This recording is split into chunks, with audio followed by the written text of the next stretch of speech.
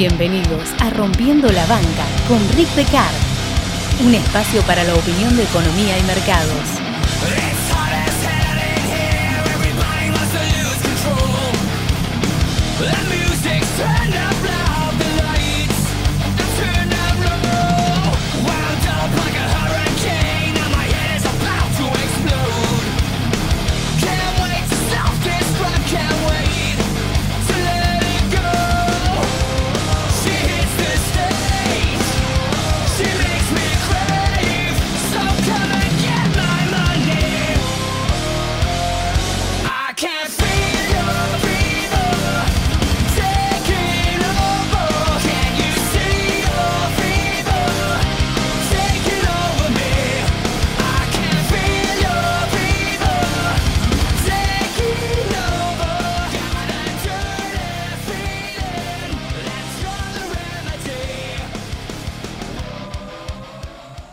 El conocido término cabin fever hace referencia a las consecuencias del aislamiento prolongado, normalmente en un ambiente cerrado, aunque muchas veces puede ser una ubicación aislada.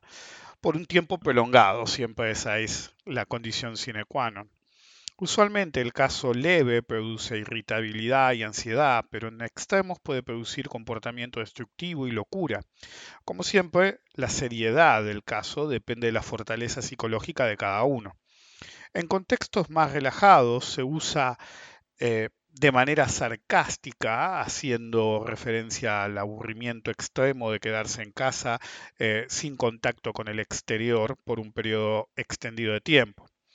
Si bien los casos extremos pueden ser muy extremos, la constante es la tendencia a actuar de manera irracional, en situaciones límite produciendo consecuencias que amenacen la seguridad propia y la de otros. En un capítulo de Los Simpsons, el señor Burns y Homero quedan atrapados en una montaña y comienzan a actuar de manera errática, más irracional cada vez, hasta verse sumergidos en un estado de paranoia extremo con alucinaciones. Por supuesto, uno de los ejemplos más conocidos, tanto en la literatura como en el cine, es El Resplandor, cuyo centro es la espiral descendente a la locura de Jack Torrance. Al principio de la pandemia y la cuarentena, muchos, entre ellos yo, pensamos que estábamos viviendo una historia de Stephen King apropiadamente, una combinación de The Stand, Apocalipsis, y The Shining, El Resplandor, que mencioné antes.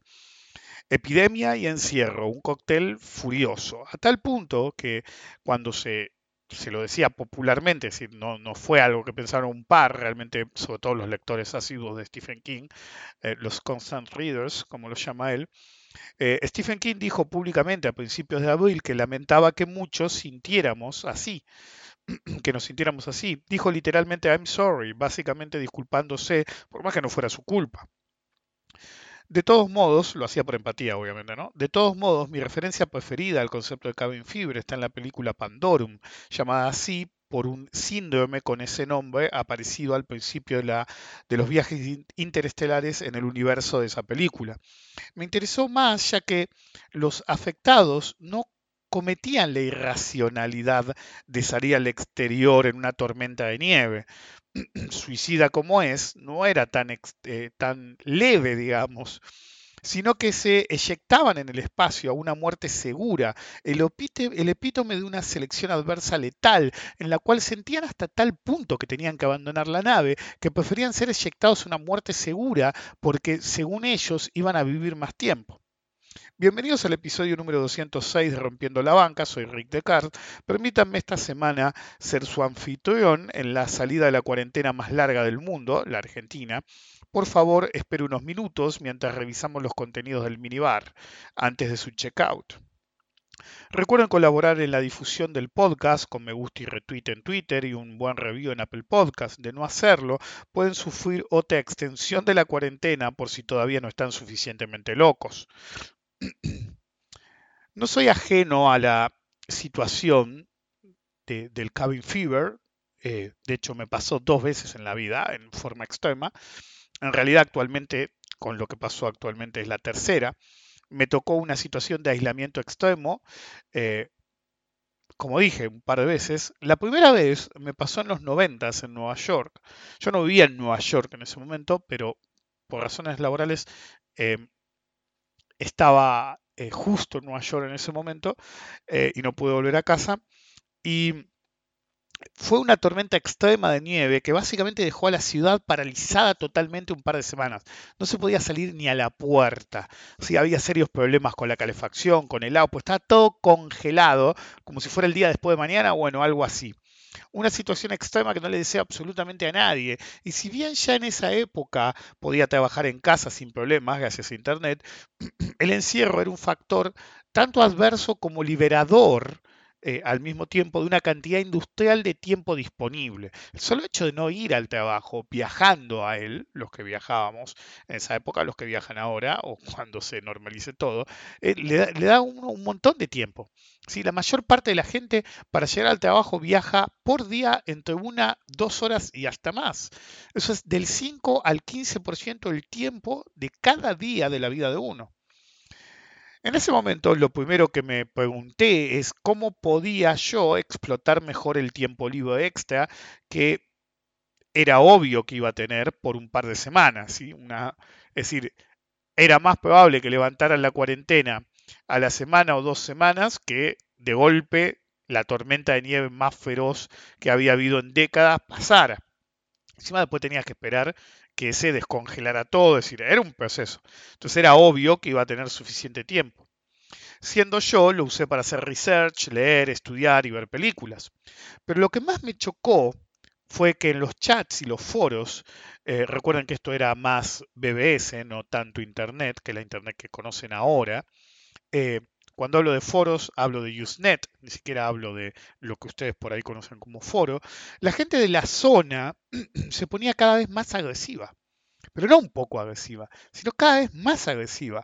Y eso que era un problema zonal, pero era como que en los chats que predominaba gente que estaba en la situación, en el problema, generaba el nivel de ansiedad y agresividad a tal punto que afectaba también a los que estaban fuera de la zona. Porque el ambiente del mercado es chico y su centro hace décadas que es Nueva York, y más concretamente Wall Street. Eh, Incluso sería eh, por extensión, por así decir, que por más que uno estuviera lejos de la zona, circulaban los mismos chats que nosotros, o foros, porque básicamente todos nos juntábamos.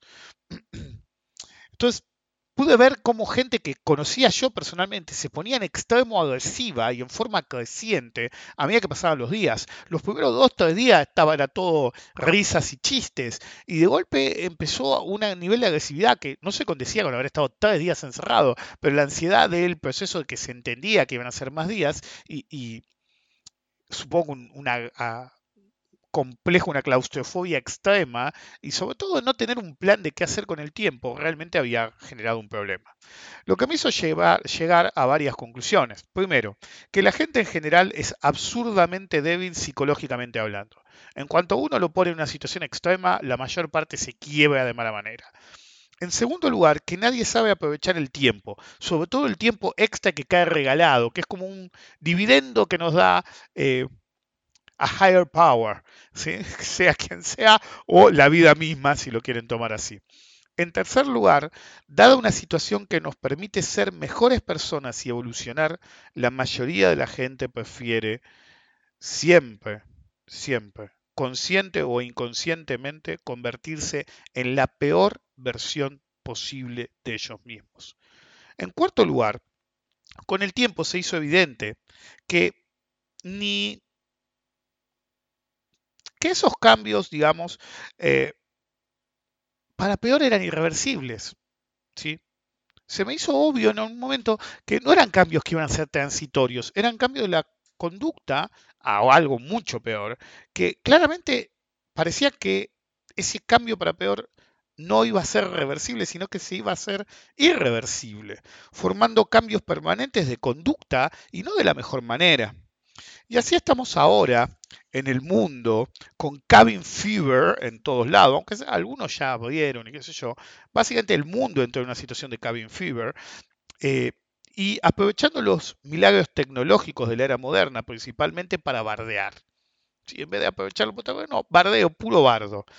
Supurar odio, ¿sí? y entrar en una paranoia extrema de teorías de conspiración, siendo el extremo más absurdo que vi en los últimos días la conspiración de Bill Gates y sus vacunas de niños abortados para imponer el nuevo orden mundial, ¿sí?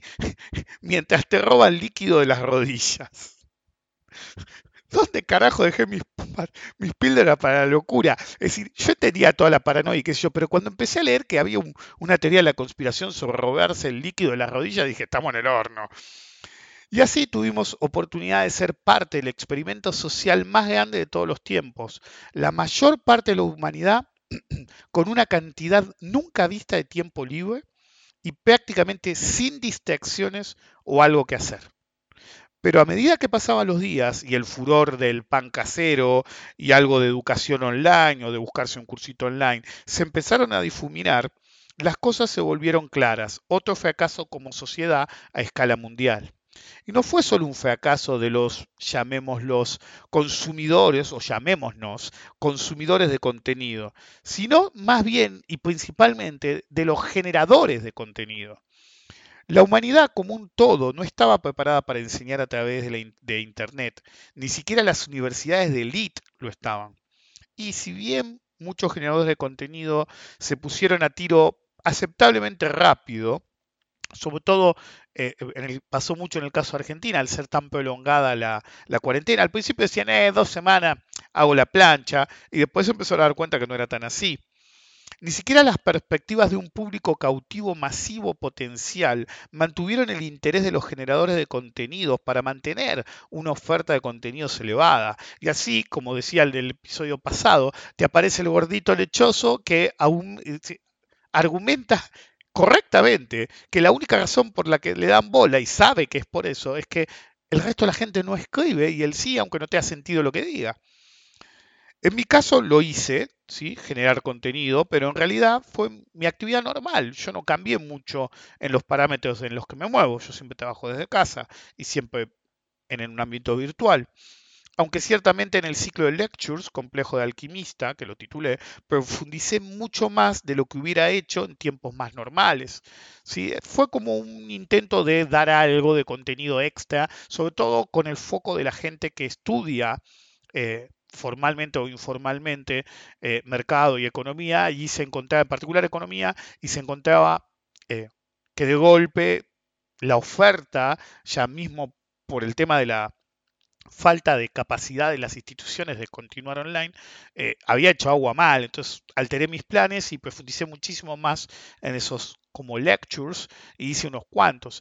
Si hubiera sabido que se prolongaba tanto la cuarentena, de hecho hice una predicción, recuerden que Cabin Fever hace como 3 meses había dicho que iba a haber un Cabin Fever en la semana anterior, creo, y después por H por B lo cambié esta semana, que justo es el cierre de la cuarentena. Y entonces profundicé mucho porque mi foco era, yo fui profesor de microeconomía, macroeconomía, análisis matemático 2, bueno, de varias materias en la carrera de economía, y enseguida me puse a pensar, esa gente, de golpe, es un montón de chicos, algunos eran unos tarados, otros eran unos genios, y la mayor parte será normal, en términos de persona, no de inteligencia, em, quedaban a la buena de Dios. ¿Sí? Yo conozco un par de personas, seguidores o gente que tengo cierto contacto, que están estudiando la carrera que sea en este momento y habían quedado a la buena de Dios. Entonces dije, ok, yo voy a sumar un poco. De hecho, al principio hasta me había planteado personalmente, lo hablé con mi mujer, hasta dar durante toda la cuarentena clase de economía por Zoom a gente que yo supiera que son estudiantes de economía o son estudiantes universitarios en general y de golpe tenían ese bache. Después preferí los podcasts porque validar que no eran ladris o que era algún boludo que quería aprovechar, es decir, igual las iba a hacer abiertas, em, me hizo desistir. Otro golpe para el resto del mundo de parte de los lados. Entonces, al principio, ¿sí? Todos los medios se pusieron a tiro, digamos, por así decir. Todos eh, se mantuvieron en el programa, de algún modo. Eh, Ofrecían clases particularmente en los sitios de periódicos. Al día de hoy, de los mayores en Argentina, creo que solo Infobae en su sitio continúa haciéndolo en una sección que se llama Aprendiendo en Casa. Al principio, ¿sí? En todos los diarios, dónde hacer un curso online, material online, qué sé yo. A las 2 semanas eran la mitad, al mes nadie. Y el que quedó último, que lo sigue haciendo Infobae, de hecho quedó último no sé, ya a principio de abril era el último que había quedado.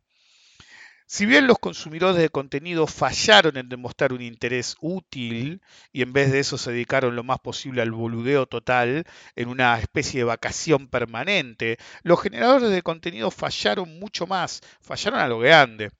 El 22 de mayo, por ejemplo, en Bloomberg TV hubo un editorial titulado People Turn to Gaming in Isolation, es decir, en un informe especial de que la gente, los consumidores de contenido, básicamente se fueron a jugar jueguitos por internet en vez de aprovechar el tiempo para algo. Y estamos hablando de ponerle 12 horas por día al juego de turno.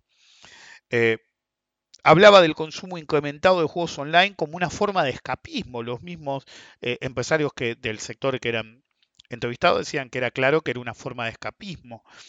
Cuando arrancó la cuarentena en Italia, ¿sí? Pornhub, un sitio de pornografía, anunció premium gratis para Italia. Fue trend topic y todos los otros países decían, che, ¿y cuándo nuestro país? Decía algún pelotudo. Ese material sí que se debe haber consumido muchísimo más, con una utilidad tendiente a cero en forma totalmente asintótica. Unos días antes, el 13 de mayo, en Bloomberg aparecía un artículo titulado no desperdicie el gran experimento mundial de aprendizaje online. Como dije, el experimento social más grande de todos los tiempos. La crisis demostró en los primeros días los serios límites de la tecnología. Es decir, incluso a propósito se bajó la definición de ciertos servicios para no hacer un cuello botella en las conexiones de Internet. Al final aguantó. Pero a medida que la gente se ponía a boludear más y más y más, se liberaron recursos. Porque el boludeo extremo tiende a consumir menos recursos que el boludeo parcial. Entonces, consumir video consume muchos más recursos tecnológicos que hacer memes. De hecho, creo que en algún momento hasta, no sé si fue el presidente mismo, que dijo dejen de compartir memes. ¿Ok? Sí, el home working llegó para quedarse y sí, el aprendizaje online se fortaleció, no llegó para quedarse, pero se fortaleció en forma extrema. Pero la cuarentena fue el peor de los escenarios en una situación en la que la mayoría no sale de ella habiendo aprovechado algo. La mayoría sale desaprovechando totalmente la oportunidad, desaprovechando semejante oportunidad de mejora. Loco, como dije al principio de todo esto, al principio del quilombo, mínimo un poco de Duolingo, loco, para aprender un poco otro idioma. ¿Ok? Si sos uno de esos descerebrados o descerebradas que dicen, ok, ni bien pueda me voy a ir de turista porque me sobra la guita y qué sé yo, bla, bla, bla, y te cagás en que no hay vacuna y qué sé yo, bueno, hubieras aprendido un poco el idioma al lugar que querías ir.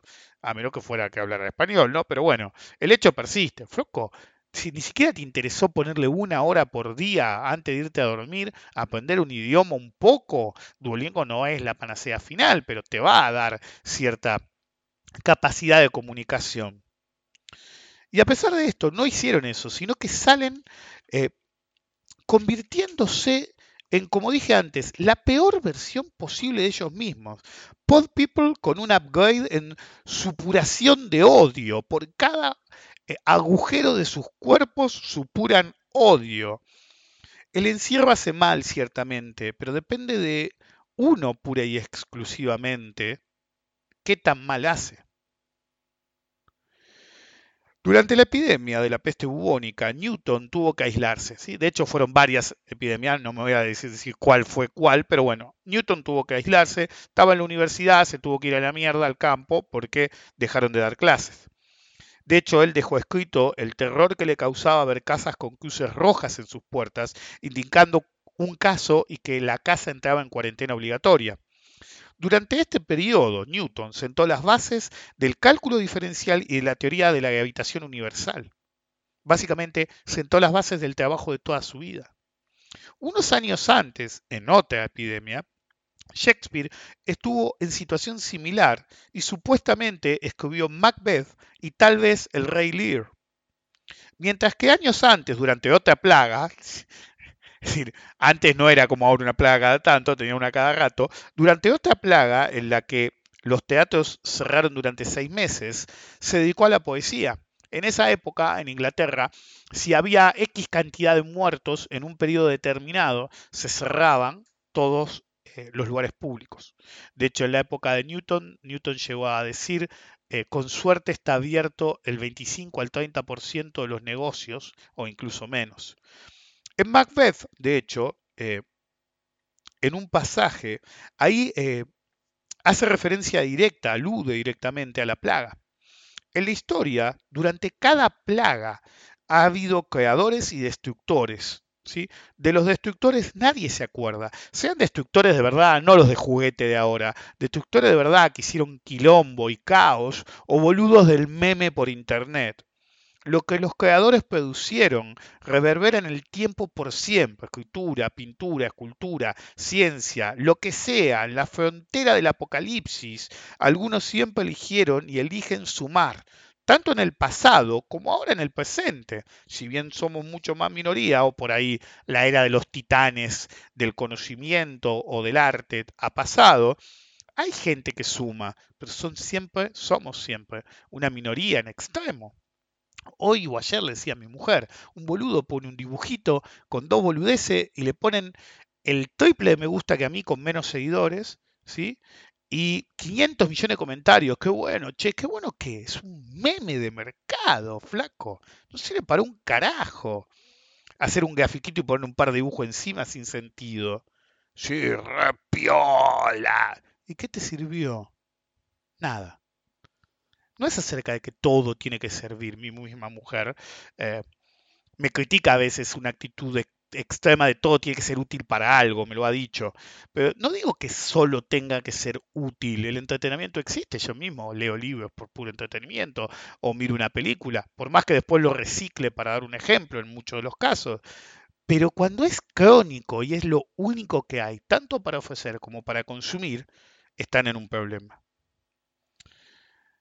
Cuando se empezó a hablar del caso Newton, ¿sí? Porque no soy el único que sabía al respecto, entonces alguien sacó, cuando ya nos dimos cuenta que todo el mundo estaba pelotudeando, cuando alguien, ¿sí? No sé quién había sido, empezó a hablar de Newton y se empezó a hablar de Newton y, y se retuiteó, la mayoría empezó a criticar. Uno me acuerdo que dijo, seguro que no tenía que cuidar un nene. ¿De veras? ¿Esa es la excusa? Porque para perder el tiempo, el mismo tipo Mina, la verdad que no me acuerdo, para perder el tiempo en internet les sobeaba para comentar lo de Newton diciendo, pero no tenés que creer. Parece que tiempo tenía, porque estaba bardeando al que había puesto lo de Newton y a Newton mismo, que aportó algo que lo hace reverberar en el tiempo por siempre. Y vos sos un cuatro de copa que va a morir como una gota de agua en el océano sin aportar nada. Y por ahí, qué sé yo, tus últimas palabras de y tuve que crear un nene. ¿Esa va a ser tu excusa para ser un cero a la izquierda de la humanidad? Es decir, crear un niño es una de las actividades más importantes de la civilización, más que nada ahora, pero ponerlo como excusa de que no podés hacer nada que no sea perder el tiempo en Internet es realmente muy, muy garca, pero no con la humanidad sola, con vos mismo y tu nene. Porque el tiempo en Internet para boludearte es obvio. ¿Qué le dio a la humanidad? ¿Sí? Eh, esta peste. Odio, intolerancia, bardo, boludos haciendo memes todo el tiempo, como si se creyeran artistas. Si la proliferación del meme como boludez de gente que hago memes o hace como, por más que no gane guita, hacen como el centro de su vida alrededor del meme, me parece el colapso total de la civilización, una demostración de lo que vengo diciendo hace años, mi teoría de la civilización estancada. Tal vez la edad de los genios individuales, como dije antes, haya pasado, pero de veras, memes, ¿eso es lo que hay para aportar hoy? Lo he dicho en más de una ocasión, la civilización está en decadencia y cada vez es más obvio. Los memes y todas estas boludeces y toda esta agresividad no son una causa, son una consecuencia de eso. A los que salen de esto mejores, ¿sí? Tuvieran el tiempo de hacer o no, ¿sí? algo constructivo, los felicito. Porque algunos salen mejores personas, incluso luchando para tener un poquito de tiempo para hacerlo. Del mismo modo que otros los desperdiciaron y algunos aprovecharon el tiempo, algunos sin tener tiempo extra trataron de aprovecharlo del mejor modo posible. Los que solo boludearon, pues siempre está la esperanza de que en su propio interés empiecen a hacer algo constructivo con su vida, por lo menos después. Onda, viste, la persona que se salvó de la muerte y de golpe ve todo con una mirada diferente. Uno nunca sabe. Muchos en un momento que se requería estar unidos solo buscaron el bardo del partidismo, los otros versus los propios, desde el principio buscando que ver la cuarentena, autoproclamándose amantes de la libertad, solo demostraron que eran esclavos de ideologías estúpidas y demostraron tener la incapacidad de ser mejores personas o preocuparse un poco por el prójimo. Fue chocante ver la cantidad de pelotudos anticuarentena que con su accionar idiota empeoraron la situación todo lo que pudieron y que a pesar de ser tan responsables como el resto de esos idiotas, cuando pasó lo que tenía que pasar, le echaron la culpa al otro, sea al gobierno o a quien se les ocurra. El otro, como una entidad oscura que está en contra de ellos y en contra de la libertad y en contra de la justicia que ellos representan cuando no se daban cuenta que en realidad estaban ante el espejo y el monstruo, el monstruoso otro, en realidad eran ellos mismos reflejados, pero deformados irreconociblemente por el odio y el egoísmo y el desearle la muerte a ese otro, o mínimo el mal, en realidad se lo deseaban a ellos mismos. De hecho, hace unas horas se anunció que teóricamente se acaba la cuarentena en Argentina, que fue la más larga del planeta, y van a ir desescalando las medidas de restricción. Y como sabíamos todos, los mismos anticuarentena que rompieron las pelotas durante toda la cuarentena, que la libertad, ahora que les dan la libertad empiezan, vieron, nos hicieron perder el tiempo al pedo. No, pelotudo, no nos hicieron perder tiempo al pedo. Es decir, critican que hoy, con muchos más casos, no se siga la cuarentena. Si el presidente hubiera dicho, bueno, loco, 15 días más, también se hubieran quejado. Se quejaron porque se levantó la cuarentena, se hubieran quejado porque eh, si continuaba la cuarentena, si mañana aparecía una vacuna cura milagrosa y si distribuía en menos de 48 horas, se iban a quejar igual. Porque son gente tóxica, son gente de mierda, gente que sobra.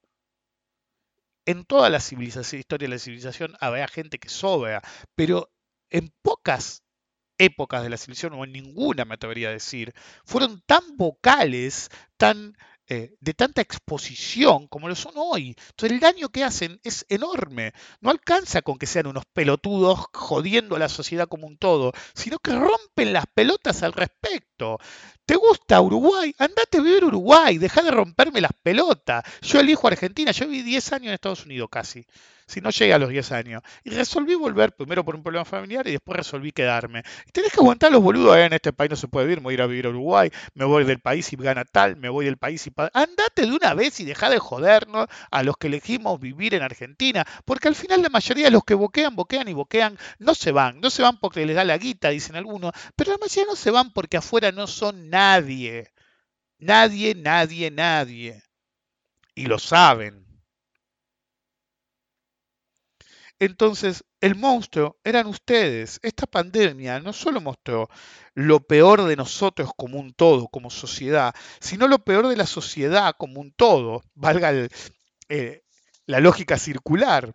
No existe dicotomía, es decir, salvar la economía versus salvar la vida. Ni siquiera debería plantearse como elección. Solamente una sociedad enferma apuesta a la economía en detrimento de la vida. En la tapa del New York Times del 8 de julio se titulaba, y traduzco directamente, Suecia se mantuvo abierta para salvar la economía, no tuvo éxito, y desarrollaba, murieron miles más que en los países vecinos, que tuvieron cuarentena, pero a la economía le fue muy poco mejor. Literalmente no ganaron nada. ¿Sí? Alguien, no me acuerdo qué, un analista de Suecia mismo, dijo, fue una herida autoinfligida sin ganancias en términos económicos. Esas citas son directas, textuales. Algún boludo puede decir, ganaron libertad. Pues no, no hay mayor esclavitud que la muerte. La muerte es la pérdida total de decisión o elección. Si morís, nunca hay libertad. Y ahora la mayoría de los países que reabrieron demasiado rápido están dando marcha atrás la mayoría. Por ahí no totalmente, pero cerrando negocios que antes estaban abiertos y pidiendo a la población que por favor actúen con un poco de decencia, no con cuidado para sus propias personas, sino con decencia hacia el próximo. Prójimo es como el pelotudo que no usa barbijo en la calle porque yo no voy a usar barbijo. Flaco, me está generando a la humanidad una externalidad negativa, porque el barbijo que vos te tenés que poner y no te querés poner es para proteger al otro, no para protegerte a vos. Los otros que sí cumplen te están protegiendo usando barbijo. Entonces los otros que odias te generan una externalidad positiva. Y vos, lacra, que no te querés poner el barbijo, estás jodiendo al prójimo y por ahí le causás la muerte. Lacra. No hay otra forma de decirlo. Los que reabrieron demasiado rápido están dando marcha atrás por la explosión de casos y el caudal político para mantener en Argentina este proceso o desescalar un poco más lento. Está casi agotado. All bets are off. No va más. Era obvio que en determinado momento la gente no iba a querer más, incluso si elegía en contra de su propio beneficio. La selección adversa, como siempre digo, rige a la humanidad. Los que se creen perfectos en su set de creencias obviamente nunca pensarán en mejorar. ¿Para qué? Si son perfectos, por lo menos en sus propias mentes. Por eso bardean constantemente a los demás, que son todos boludos, ¿no? Todos. No hay peor ciego que el que no quiere ver. Muchos, como dice la Biblia, ven la paja en el ojo ajeno, pero nunca la viga en el propio. El encierro hace mal, muy mal a la gente, desde casos leves hasta la destilación de odio puro. Potencia en realidad lo que somos y lo cristaliza. Algunos siguieron trabajando en la nueva normalidad, una minoría buscó aprovechar el tiempo de cualquier manera posible, una mayoría hizo todo lo posible por estorbar al resto lo más posible y de todas las maneras posibles en nombre de la libertad. Pero la libertad propia termina donde empieza la ajena, sobre todo en una crisis de salubridad. Como he dicho, esto es un evento antes versus después. Alcanzamos el final del túnel, porque lo alcanzamos, ¿sí? Pasamos el pico, teóricamente, por lo menos en tema cuarentena, y mientras que esto no se convierta realmente en una segunda ola de muerte, por ahora la segunda ola llegó en términos de contagios mucho antes de lo que todo el mundo esperaba, precisamente por el accionar irracional de la gente. Las vacunas parecería que van bien y el virus parecería debilitarse, pero no va más. Ahora estamos por nuestra cuenta, porque la gente suficientemente vocal o dice que me estoy fundiendo, que qué sé yo, que no, no, veamos la economía. Y parten de una base extraña. ¿Creen que porque solamente los dejen abrir su puto negocio, las multitudes los van a salvar con su consumo extremo? Y eso no va a pasar. Yo tengo varios conocidos que viven en el exterior en diferentes países y me dicen, abren todos los negocios y están todos los negocios vacíos. La gente se quedó sin guita y si gana, las prioridades cambiaron. Los patrones de consumo cambian en forma extrema. Uno querría asumir que salimos más fuertes, más preparados, más inteligentes. Pues no. Las consecuencias económicas se sentirán por siempre, ¿sí? Tanto por lo que se hizo como por lo que se dejó de hacer. Por más que las economías se recuperen totalmente, las consecuencias siguen siempre ahí. Es la parte que no entienden los que pierden mucha guita en el mercado. Tenías 1000, pasaste a tener 100. Ahora tengo 1100, ya está. No, porque primero perdiste 900. Entonces tuviste una ganancia extraordinaria para estar en el mismo lugar, pelotudo. Las consecuencias van a reverberar en el tiempo por lo que hicimos, por lo que dejamos que hacer, por buenas y malas decisiones. Los patrones de comportamiento cambiarán, algunos en forma perpetua, otros transitoriamente. Mal que le pese a muchos, nada ni nadie, ¿sí? Detractor o gente que estuvo de acuerdo, será igual que antes. El que fue inteligente, el que fue vivo, evolucionó. El que no lo fue, no. Cada uno es esclavo de sus propias decisiones, siempre fue y será así. Pero a veces esas decisiones también afectan al resto de la sociedad. Como alguna vez he dicho, si vas a opinar de mercado, de economía o de política, tené aunque sea un poco de respeto por el prójimo en términos de responsabilidad sobre lo que uno va a decir. Niños abortados en una vacuna. What the flying fuck. Es como un terraplanista rompiendo las pelotas o una antivacuna. Es decir, hay gente que sigue siendo antivacuna y al mismo tiempo pide que le den una vacuna para zafar de esto. Y después tenés al antivacuna extremo que te dice, no me pienso inyectar la mina esa. Yo vi el video de una mina completamente desorbitada en Argentina diciendo, ¿qué tiene la vacuna Bill Gates? Tienen bebés abortados, niños abortados, decía la mina. Es para imponer el nuevo orden mundial. Bill Gates es multimillonario, es uno más rico de este orden mundial. ¿Para qué carajo quería cambiarlo si es el hombre, uno de los hombres en términos de riqueza más poderosos del planeta? Una persona hiper respetada. ¿Para qué carajo quiere cambiar el orden mundial? Uno querría asumir que salimos más fuertes, más preparados, más inteligentes. No. Incluso mientras algunos, ¿sí? En algunos lugares los muertos se apilaban, muchos exigían que no hubiera cuarentena, sin entender los problemas de no tenerla y citando tal o cual país. Nosotros en Argentina tenemos de vecino a Brasil que está en el horno por tener esa actitud, pero la gente no quiere escuchar. El irracional no quiere escuchar. El mismo que se pasó toda esta cuarentena supurando odio en vez de haciendo algo útil para uno mismo, por puro egoísmo deberían haberlo hecho. Como dije al principio de esto, no estábamos preparados para algo así. Seguimos sin estarlo. Nos vemos la próxima.